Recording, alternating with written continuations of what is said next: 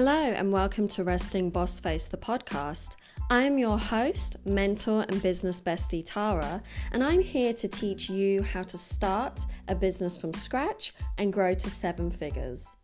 This podcast is all about the entrepreneurial journey, and we'll be covering topics such as systems, mindset, social media marketing, building a website, and running and growing a profitable business. If we haven't met before, get ready to become business besties. When I'm not podcasting, you can usually find me on Instagram, hanging with my amazing team, or having a cheeky Friday cocktail in Brisbane, Australia. If you're ready to turn your passion to profit and build your dream business, this is the podcast for you. So let's jump into today's episode. Hello and welcome back. Today I want to talk about working in a state of flow. So I speak about this just because I've mentioned before I have endometriosis and adenomyosis. I run 3 businesses that operate globally, and therefore it's really important that I manage my time and energy well.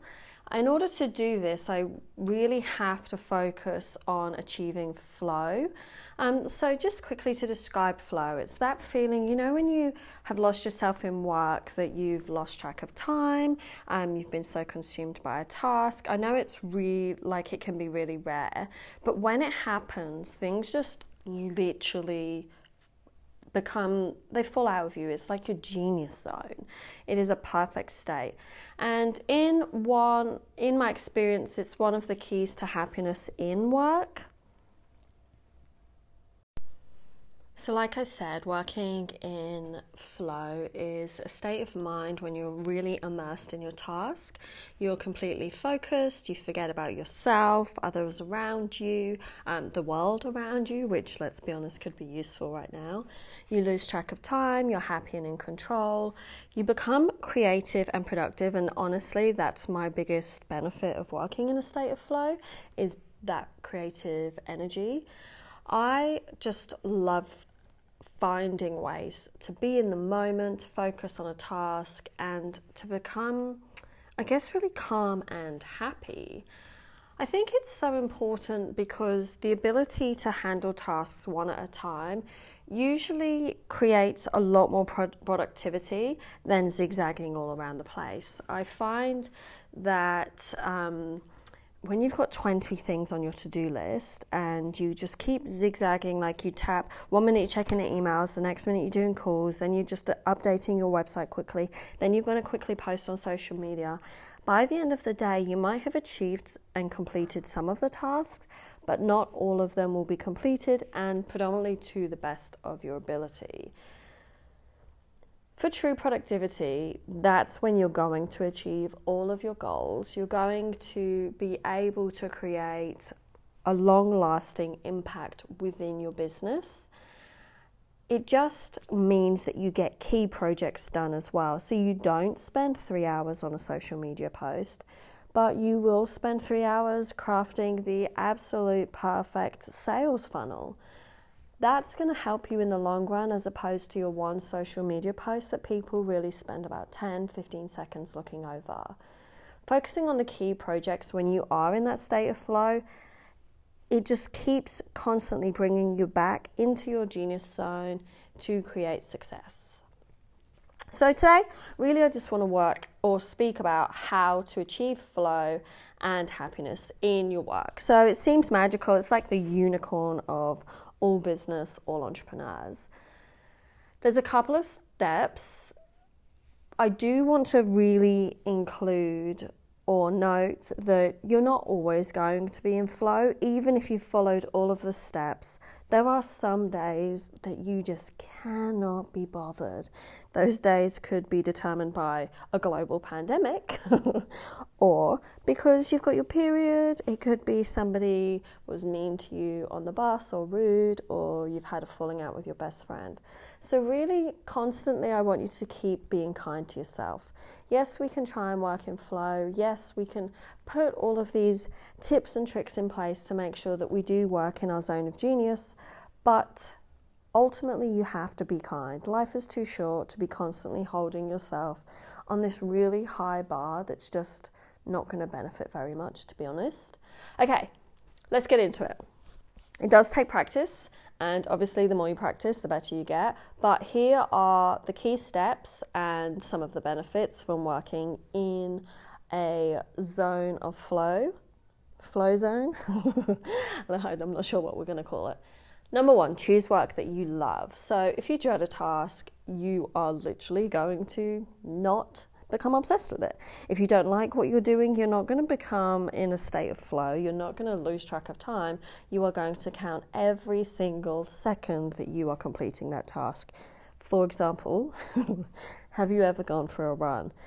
It's like that treadmill minute is way slower than a microwave minute. You know the meme. That's the case with doing work that you love. I have a few clients that start businesses, and they've come over to me from business coaches, and they've said to me that they were building this business but they can't progress. And often what's been a problem has been the fact that they actually didn't want to have this business. The business coach just told them because that was the buzz thing right now. So you really have to be, especially in business, you really have to be choosing activities, choosing work that you really, really love, because why build a business you hate? Number two, so choose an important task. There's work that you love that's easy and unimportant, like creating graphics for social media. And then there's work that you love that will make a really long-lasting impact on your business. Always choose the important, long-lasting business impact task. That important task is going to be a much better use of your time. It's going to be a much better use of your energy.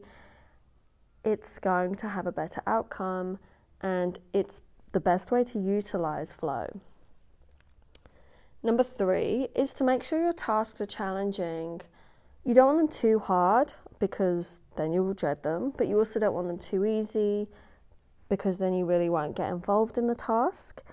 It should be challenging enough to require your full attention, but if it's too hard, you're going to find it difficulty to lose yourself in it, and you'll spend most of your flow energy trying to work out how to do the task. Then you'll get discouraged and then you'll give up.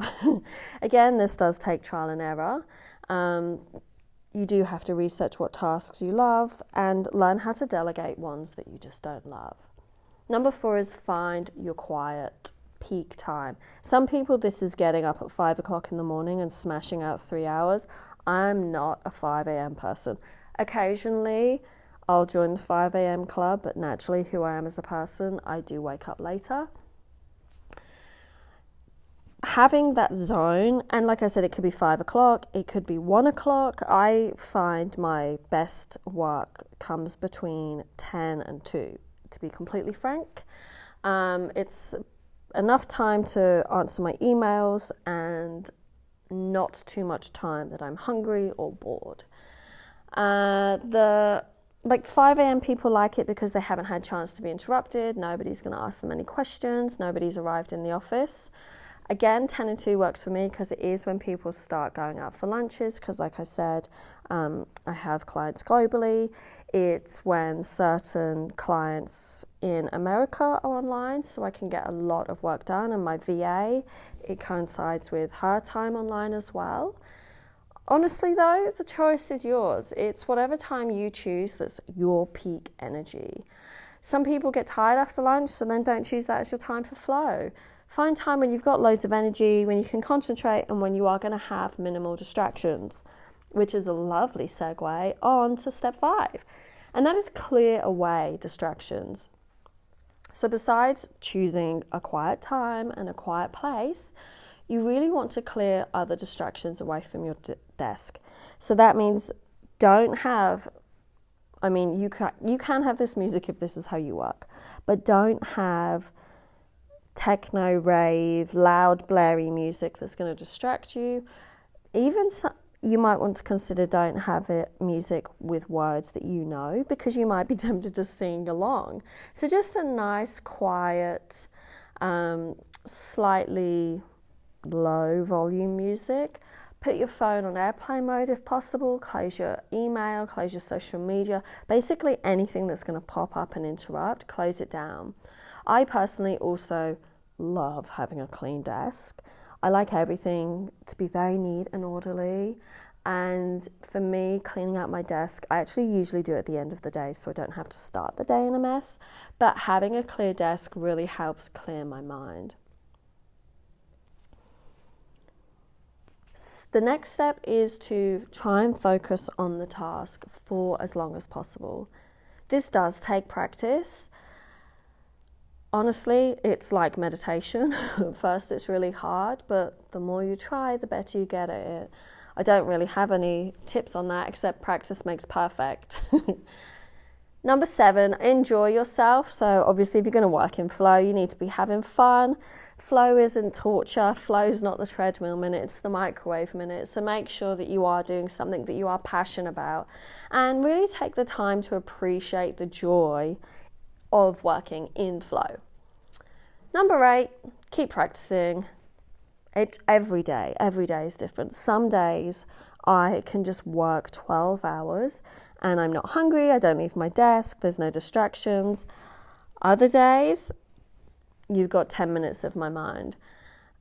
I just keep practicing, I keep focusing. Every day is a new day. Be kind to yourself. And the last and final step, which is the same word twice, is sit back and reap all of the rewards. So working in flow, prioritizing tasks that are important, dedicating chunks of your time to specific parts of work is going to really help. It's going to make you feel good. You're not going to feel like you're struggling. You'll be ticking off that to-do list, which we all know I love a to-do list. That is so satisfying and rewarding. Make sure you do take the time to appreciate this. Treat yourself with a little pat on the back, a glass of wine, or a cheeky square of chocolate. I'm pretending I only eat a square of chocolate, by the way. 100% eat the whole bar. But make sure you do congratulate yourself for your efforts. So if you do have any tips for working in a state of flow, let me know and I will share them with my audience. I'll speak to you next time.